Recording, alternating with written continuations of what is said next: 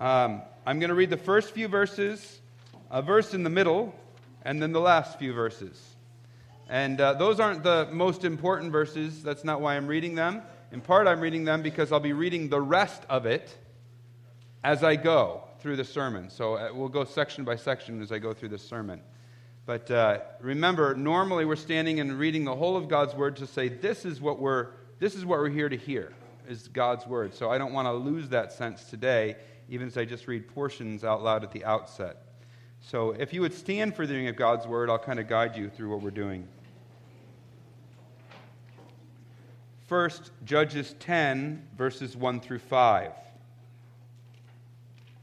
After Abimelech, there arose to save Israel Tola, the son of Puah, son of Dodo, a man of Issachar, and he lived at Shamir in the hill country of Ephraim. And he judged Israel 23 years. Then he died and was buried at Shamir.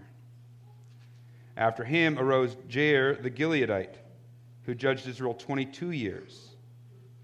And he had 30 sons who rode on 30 donkeys, and they had 30 cities called Havoth Jair to this day, which are in the land of Gilead. And Jair died and was buried in Camon. Now look at chapter 12, verses 7 through 15. Chapter 12, verses 7 through 15. Jephthah judged Israel 6 years. Then Jephthah the Gileadite died and was buried in his city in Gilead. After him, Ibzan of Bethlehem judged Israel. He had 30 sons and 30 daughters, and he gave in marriage outside his clan. And 30 daughters he brought in from outside for his sons. And he judged Israel 7 years. Then Ibzan died and was buried at Bethlehem. After him, Elon the Zebulunite judged Israel, and he judged Israel 10 years. Then Elon the Zebulunite died and was buried at Ajalon in the land of Zebulun. After him, Abdon the son of Hillel the Pirathonite judged Israel. He had 40 sons and 30 grandsons who rode on 70 donkeys, and he judged Israel 8 years. Then Abdon the son of Hillel the Pirathonite died and was buried at Pirathon in the land of Ephraim in the hill country of the Amalekites. You can be seated as we pray.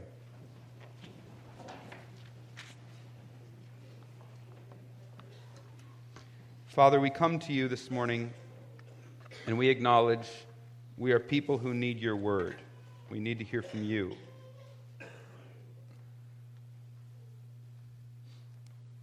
So, Father, work in our midst through your word, by your Spirit, with the sword of the Spirit, your word.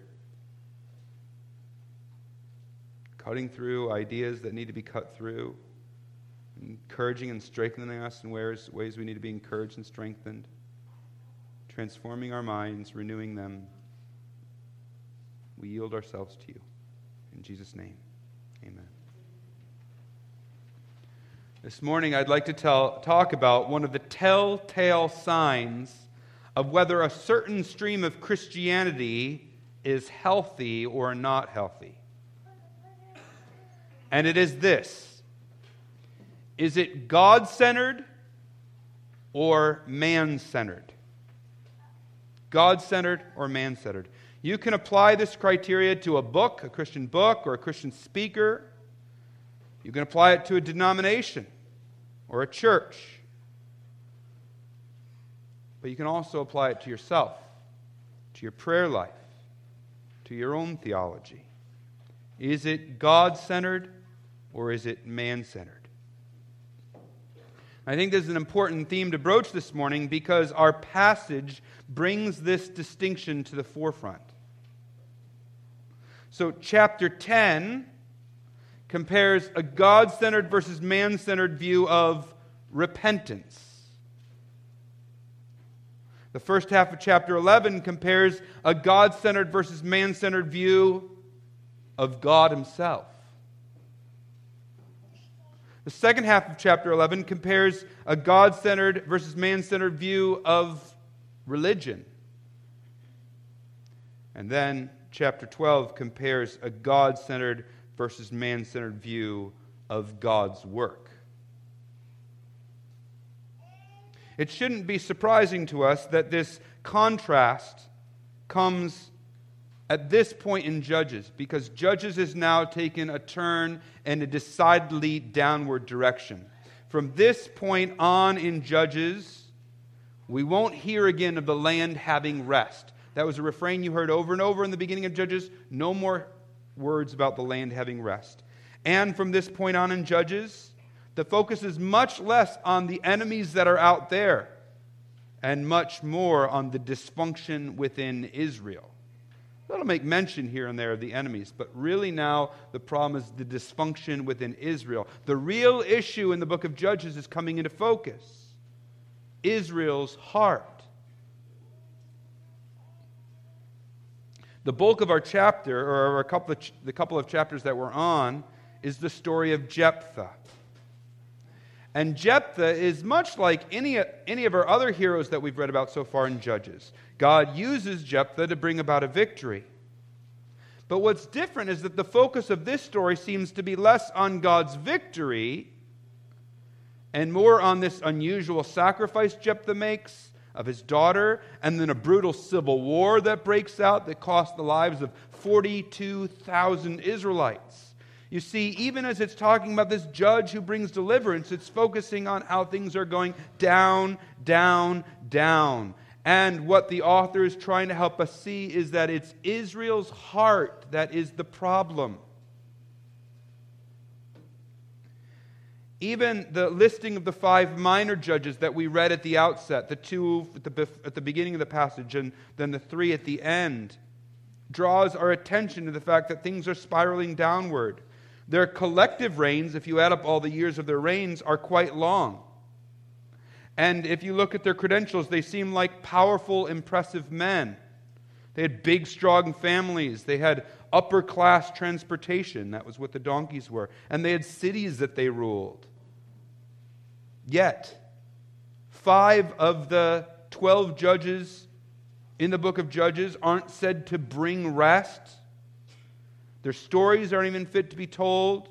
We don't hear them defeating any enemies. And the only time salvation is mentioned, right in chapter 10, verse 1, it's not made in connection to a foreign enemy, but in relation to the time of Abimelech's reign. And both lists end with the same refrain: the people again did evil in the eyes of Yahweh. So the book of Judges is moving us closer and closer to the heart of Israel's problem. The issue is not out there ultimately. The issue is in here. And that's why this idea of man-centered versus God-centered is so important and so clearly on display in Jephthah's story. How can these people who were religious have been so wrong? You see, the author is trying to draw our attention to the root cause of Israel's unhealth and dysfunction. So this is how we're going to proceed this morning. I'm going to just give that heading again for each of the 4 sections. I'll read the heading, and then I'm going to read the passage that heading is for, and then I'll briefly explain that section. That's the plan. So let's begin with the first section. The first comparison is of God-centered versus man-centered views of repentance. God-centered versus man-centered view of repentance. And let's look at chapter 10, verses 6 to 16. Follow along with me as I read. The people of Israel again did what was evil in the sight of Yahweh, and served the Baals and the Ashtaroth, the gods of Syria, the gods of Sidon, the gods of Moab, the gods of the Ammonites, and the gods of the Philistines. And they forsook Yahweh and did not serve him. So the anger of Yahweh was kindled against Israel, and he sold them into the hand of the Philistines and into the hand of the Ammonites, and they crushed and oppressed the people of Israel that year. For 18 years they oppressed all the people of Israel who were beyond the Jordan in the land of the Amorites, which is in Gilead.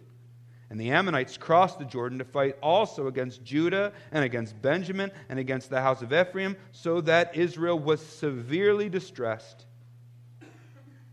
And the people of Israel cried out to Yahweh, saying, "We've sinned against you because we've forsaken our God and have served the Baals." And Yahweh said to the people of Israel, "Did I not save you from the Egyptians and from the Amorites, from the Ammonites and from the Philistines? The Sidonians also, and the Amalekites and the Maonites oppressed you, and you cried out to me, and I saved you out of their hand. Yet you have forsaken me and served other gods. Therefore I will save you no more. Go and cry to the gods whom you've chosen. Let them save you in the time of your distress." And the people of Israel said to Yahweh, "We have sinned. Do to us whatever seems good to you. Only please deliver us this day." So they put away the foreign gods from among them and served Yahweh. And he became impatient over the misery of Israel. Our section begins with the familiar refrain, "The people of Israel again did evil in the sight of Yahweh." Though that's a refrain, the level of depravity reaches a peak. You might have noticed at the beginning how the author piles things on. They serve the Baals, the Asheroth, the gods of Syria, the gods of Sidon, the gods of Moab, the gods of the Ammonites, the gods of the Philistines. The stack goes 7 layers high. I mean, these guys were out paganing the pagans.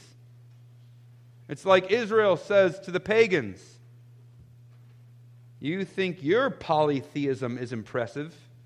Here, hold my root beer." It doesn't seem there's a God they won't chase after. Oh wait, except one. At the end of verse 6, they won't serve Yahweh. So God in his anger hands Israel over to her enemies. It goes like this: you cut yourself off from the good and wise God, you will feel the effects of the loss. And boy, did Israel ever. It says they were crushed, oppressed, severely distressed. And that's what leads us to the 2 examples of repentance. The first one is given in verse 10, and the second in verses 15 and 16. Now, in some ways, these 2 acts of repentance seem similar, but there are several clues in our account that show that these are 2 very different examples of repentance. The most obvious is how God responds to each. To the first, he vows, "I will save you no more." To the second, it says he became impatient over the misery of Israel. Now, there are other clues that we just don't have time to get into, but the passage is showing us that there are 2 decidedly different examples of repentance. I think it's giving us these 2 examples so that we can compare a right way and a wrong way to repent. So let's look a little bit deeper at that first one in verse 10. "We've sinned against you because we've forsaken our God and served the Baals." Now this is my assessment, simply. It's a self-centered, skin-deep repentance meant to manipulate God. They've learned this formula. When we're in trouble and we need God's help, we can just say these words and boom, God comes to our aid. I mean, if we've been reading through Judges, we've seen this movie before. We know how it goes. They say that, God helps, and then right back they're sinning again. As soon as trouble is averted, they scurry right back to their former ways. Throughout the book of Judges, it's like God is viewed as a giant vending machine in the sky. You just dial up the code the right way and boom, he gives you whatever you want. He's a malevolent genie in the sky that just needs to hear a certain formula and then voila, he gives you whatever you wish. These Israelites viewed God to be in their service instead of vice versa. And that's the essence of man-centered repentance. But God's had enough of it. And he says, I will save you no more. He declares, cry out to the gods whom you've chosen. Let them save you in the time of your distress. You see, God has drawn a line in the sand. He's not going to allow himself to be manipulated by these self-seeking people. Now, at a certain level, that commitment, I'll save you no more, holds true. As I mentioned, we don't hear of Israel finding rest again. And even her victories from this point on in the book are only partial victories. And yet, there is a change after the second cry of repentance. And the second repentant cry, though it has some of the same words, is entirely different. And it prompts even a God who no longer saves to at least bring some relief. So it's there in verses 15 and 16. See what they say? We have sinned, same line, but now do to us whatever seems good to you. Only please deliver us on this day. So they put away the foreign gods from among them and served Yahweh. Israel no longer has herself on the throne. She's ceded the throne to God and has cast herself entirely at His mercy. You see, her repentance is God-centered instead of man-centered. She acknowledges God to be God and in a sense prays, Thy will be done. She acknowledges that she does not deserve God's mercy. She's now decided to do right and obey God, but she says, regardless of the outcome, that's what we're going to do. Even if her situation doesn't change, she's going to keep doing what she ought to do. Now, if you're reading along in Judges, you can question whether this will actually hold through for more than a few weeks or whatever. But that's not the point the author's making. The author wants us to see the difference.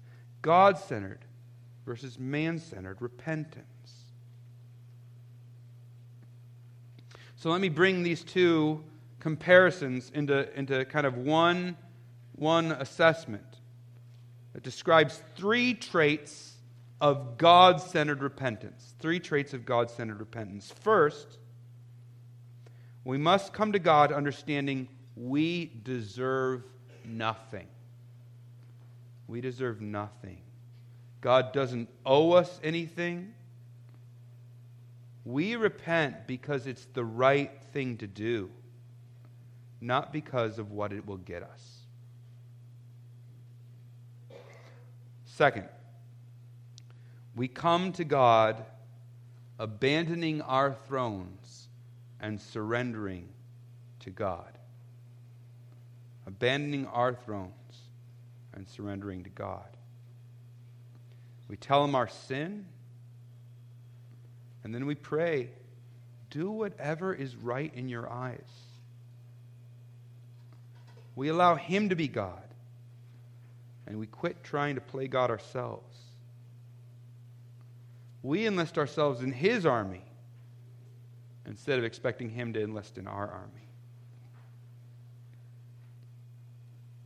Third, we make sure our actions back up our words. Our actions back up our words. We're careful not to give lip service to God. That doesn't mean we'll be perfect.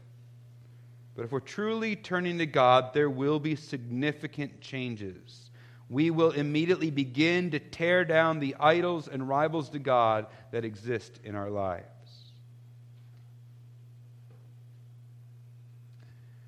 And where there is this kind of God-centered repentance today, you'll find healthy Christians and healthy Christianity.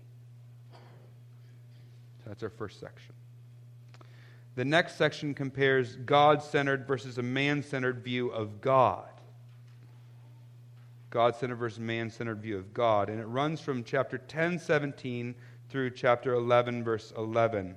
So follow along with me again as I read. Then the Ammonites were called to arms, and they encamped in Gilead. And the people of Israel came together, and they encamped at Mizpah.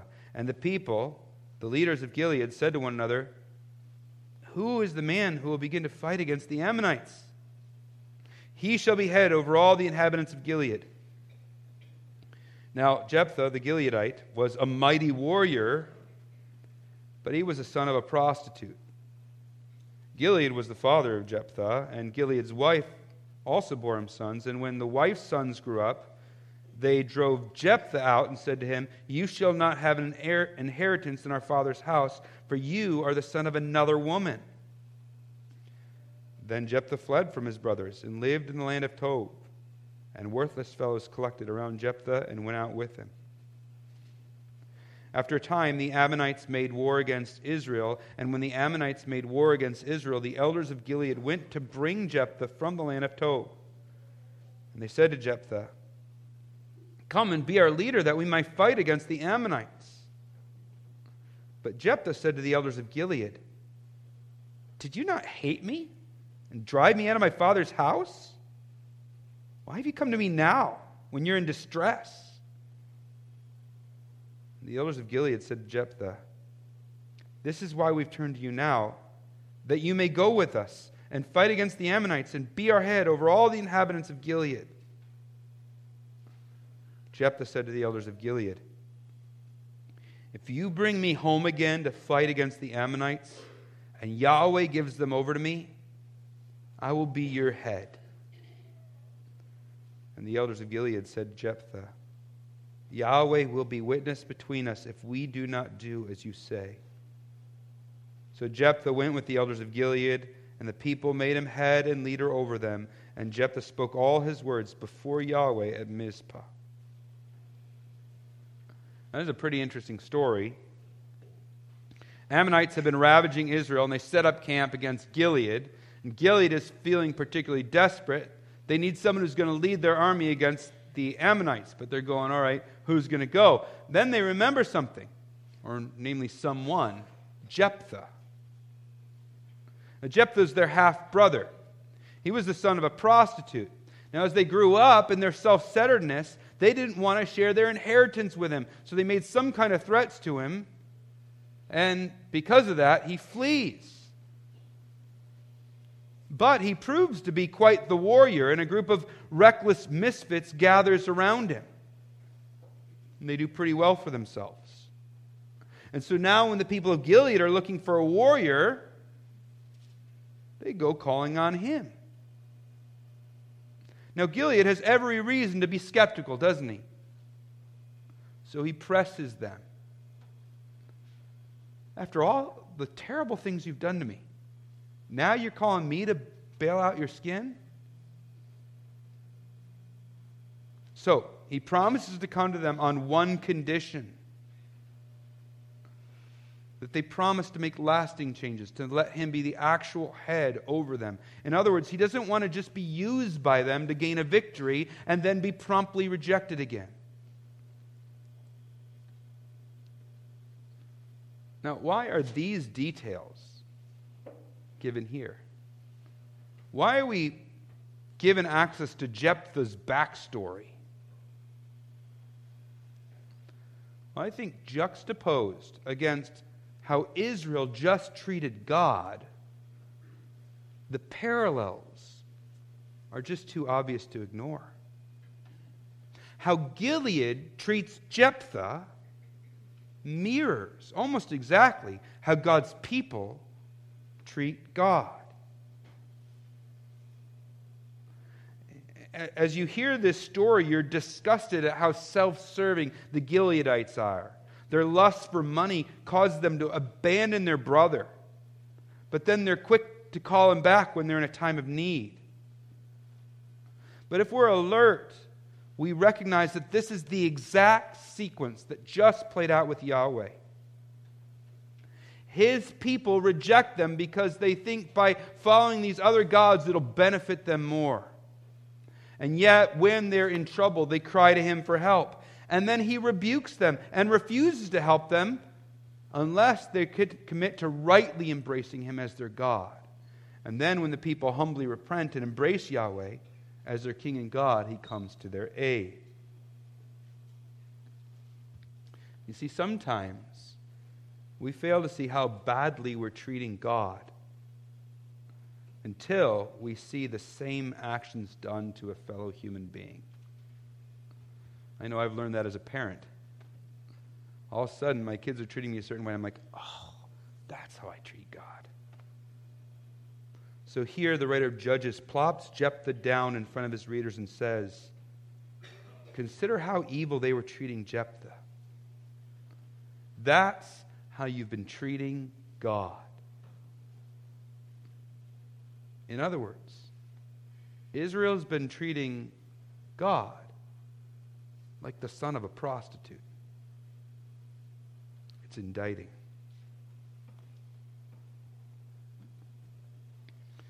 So that raises the question for us, how do we view God? Man-centered or God-centered?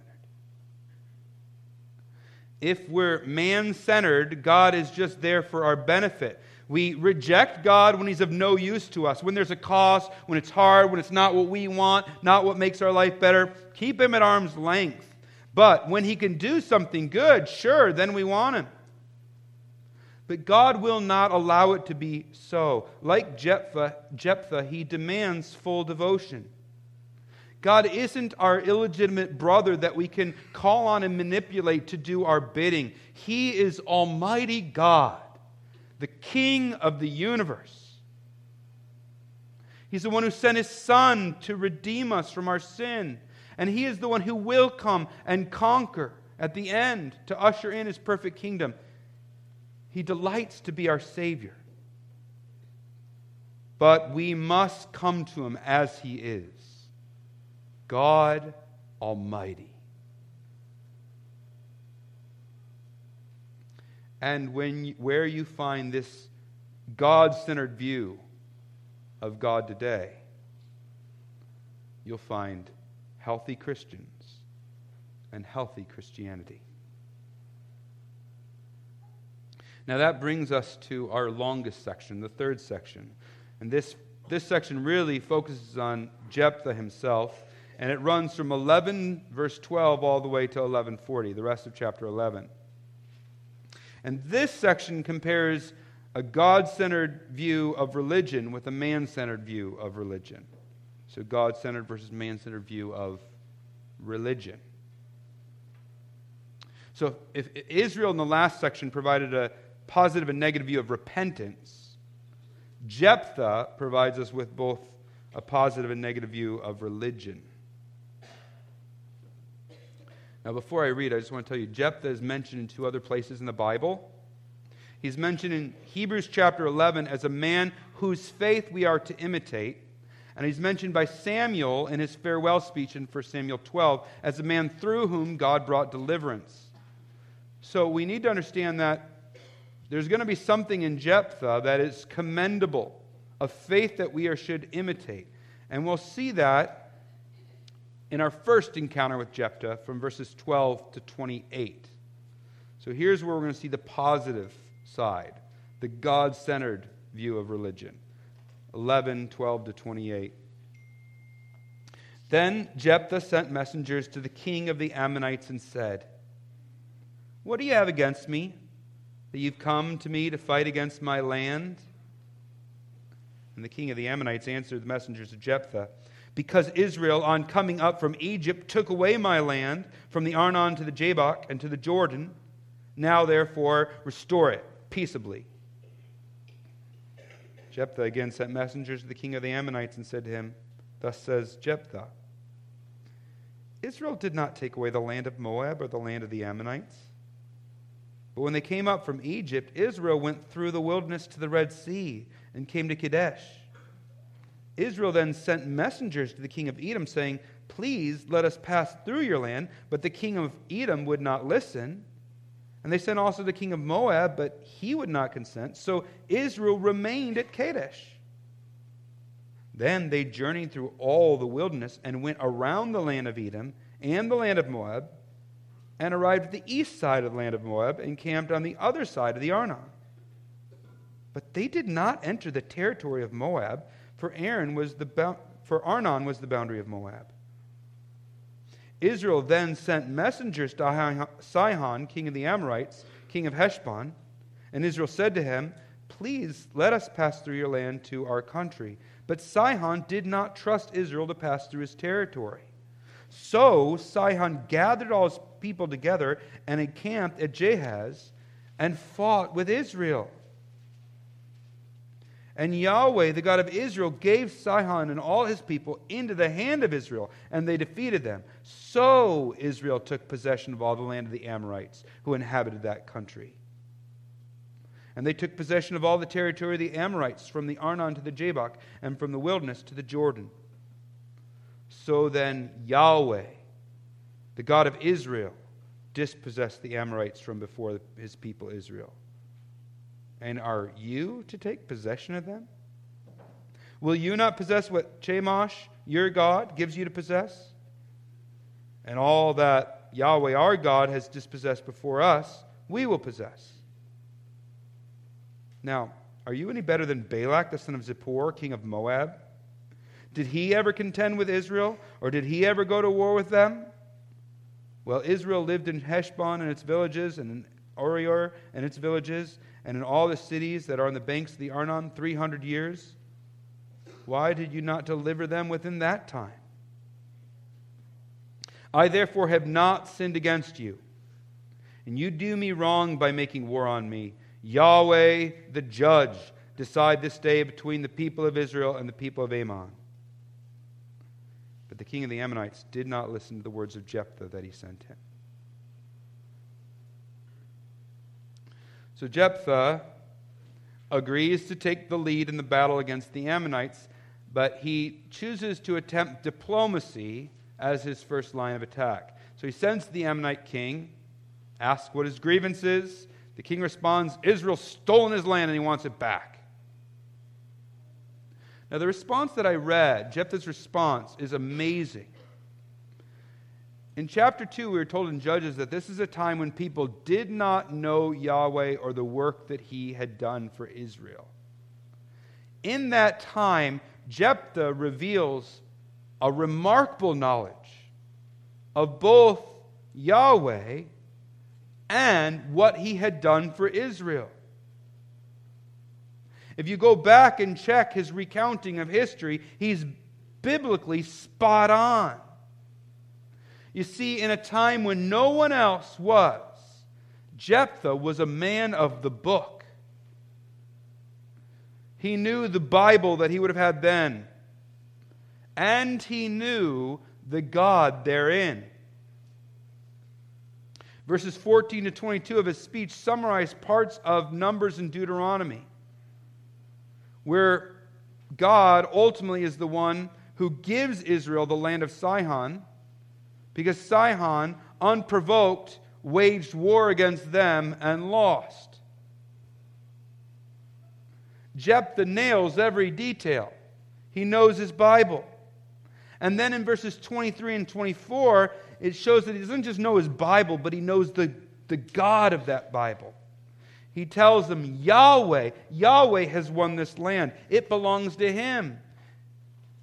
It's like, you're welcome to whatever land your God owns, but this land is Yahweh's. You see, he's thinking right. God's the one who won the victory. This belongs to him. The only reason Israel has any claim to it is because it's actually Yahweh's, and he's allowed us to have it. Then he returns again in verses 25 to 26 to showing that he knows his Bible. This time, he summarizes the story of Balak and Balaam from Numbers 22. I'm not going to review that whole story, but basically God stopped a Canaanite king from attacking Israel by stopping this false prophet, or this prophet, from prophesying.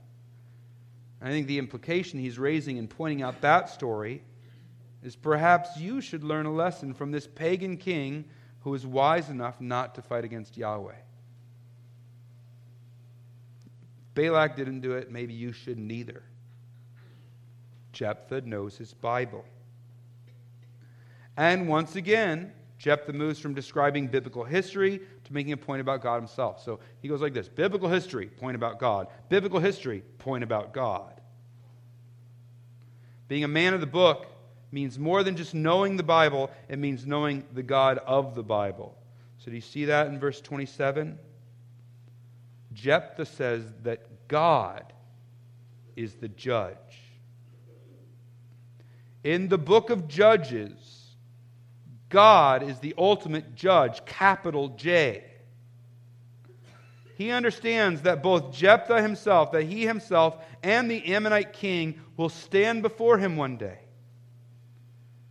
And he feels that that view should shape everything. Jephthah's a man of the book. He knows his Bible and he knows his God.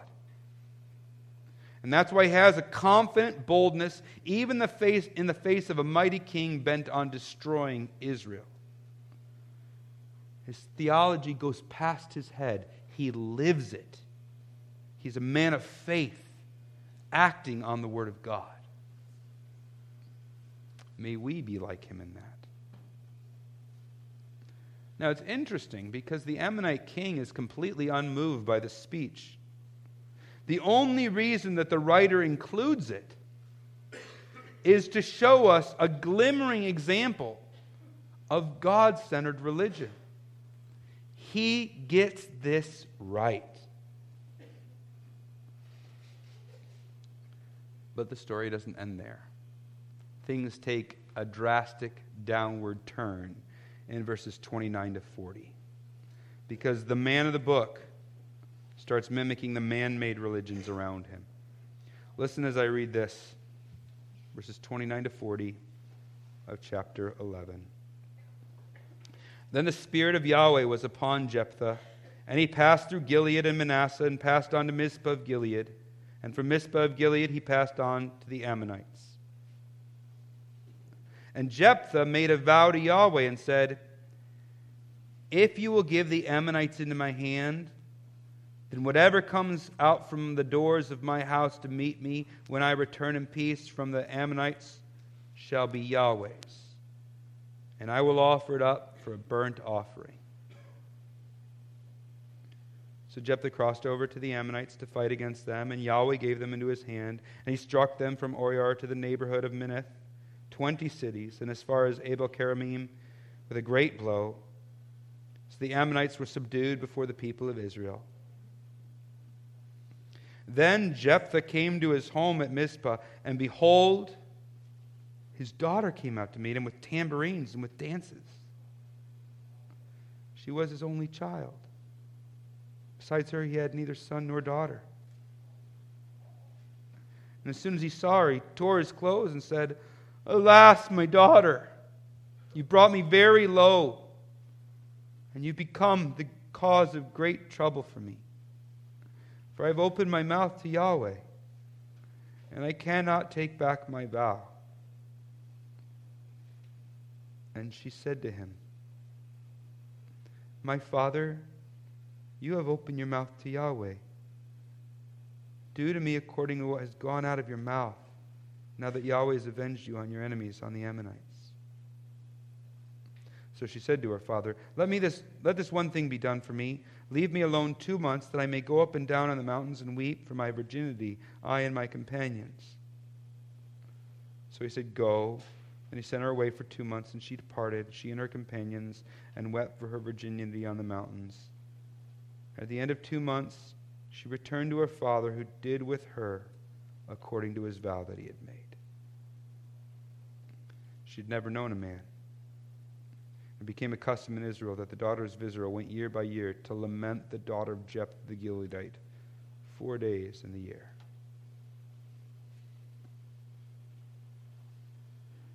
You see, what Jephthah does is he takes a page out of pagan religion and attempts to manipulate God so that God will have to do what he wants. He promises a sacrifice. Whatever, or it could be translated, whoever comes out of his house to meet him. I'll sacrifice that to you as long as God brings victory. Now you should know this was the days before domesticated pets. The only thing or person that was going to come running out the front door to meet you would be a person. So Jephthah here has gone totally pagan. Now, in paganism, God is not known. You have to use kind of your intuition and sense. Is this what God wants? You're chasing after oracles and omens, reading the signs. What does God want? He's unpredictable. You don't know how He's going to act or how they'll act. So if you want to entice them to help you, you have to bribe them. You have to manipulate them or cajole them.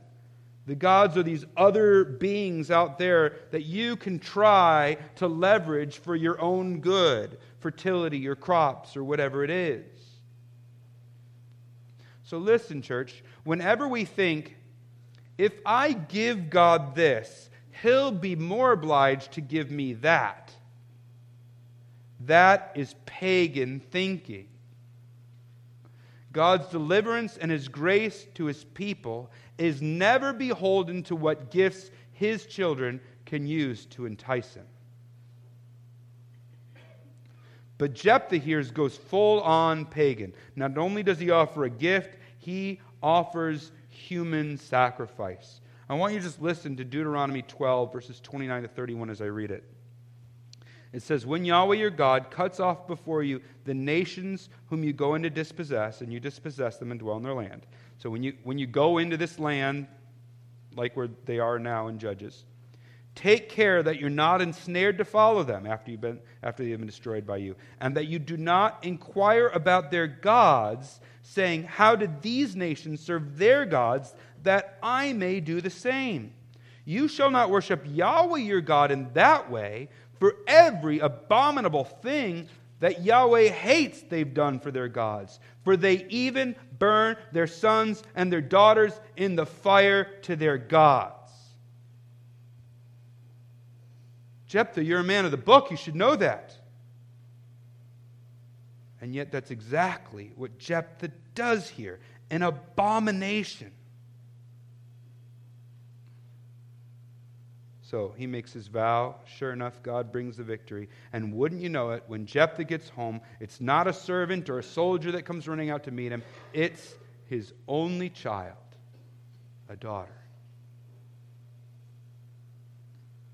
I think this is where the story gets interesting for many of us, because though we might fault Jephthah for his pagan vow, it's harder to fault him for his willingness to follow through on that vow.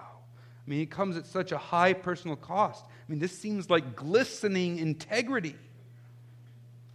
And then you hear his daughter's speech in verse 36. Melts your heart. My father, you've opened your mouth to Yahweh. Do to me according to what has gone out of your mouth. I mean, there's a part of us that really admires what we see here. And yet at the same time, there's a part of us that's disgusted by it. I think the way the story's told to draw our sympathies for he's trying to follow his vow, he's great cost to him, it's meant to create angst in us. We're supposed to feel torn. Because that's the nature of the book of Judges. The book of Judges isn't about people doing evil in their own eyes. Judges is about people doing right in their own eyes. Piety always looks good, but misplaced or misaligned piety is evil. See, our story makes no mention of Jephthah looking to God to resolve his dilemma. The man of the book makes no search of the book. If he had, he would have found that in Leviticus 27, it spells out monetary valuation for vows related to human beings. So there would have been no need to kill his daughter. He could have paid a certain valuation to God instead, according to Leviticus 27. But there's something even better that he could have done. He could have repented of the pagan vow that he'd made in the first place. Let me give an example. let's say I vow to blow up the church. It doesn't make it right in any way for me to go ahead and blow up the church. I only double my sin. I should repent of my first vow and not add to my sin by following through on doing the evil thing that I vowed. But you see, this is what happens when we have a man-centered religion. Instead of looking to God as the authority, we're trying to navigate it ourselves. And me and my concerns are what matter most. So I leverage God to get this, and now I feel obliged to Him because I want to keep working my angles. God exists out there. Perhaps He's a bit distracted or uninterested, so I need to rouse Him. I need to cajole Him. I need to stir Him up so that He somehow takes notice of me and acts on my behalf. I mean, that's not the God of the Bible at all. He loves us. He's a God who knows what's going on in our lives. He knows our needs before we even ask. And this story of Jephthah shows just how terrible man-centered religion can be. It can lead us into the darkest of places where we're killing our own children thinking it's right.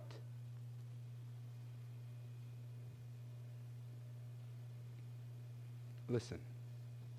If a man of the book like Jephthah can be so accustomed to the paganism around him that can affect even him, none of us should think that we're immune. We need to resolve ourselves to know our God from the Bible, not from the culture's understanding of what is good and right. Let us be people of the book who follow the God of the book. And where you find this kind of God-centered view of religion today, you'll find healthy Christians and healthy Christianity. Now we're going to turn to the fourth and final section, this time comparing God-centered versus man-centered view of God's work. I'm going to be very brief on this, but it's verses 12, chapter 12, verses 1 to 7. Let me read it.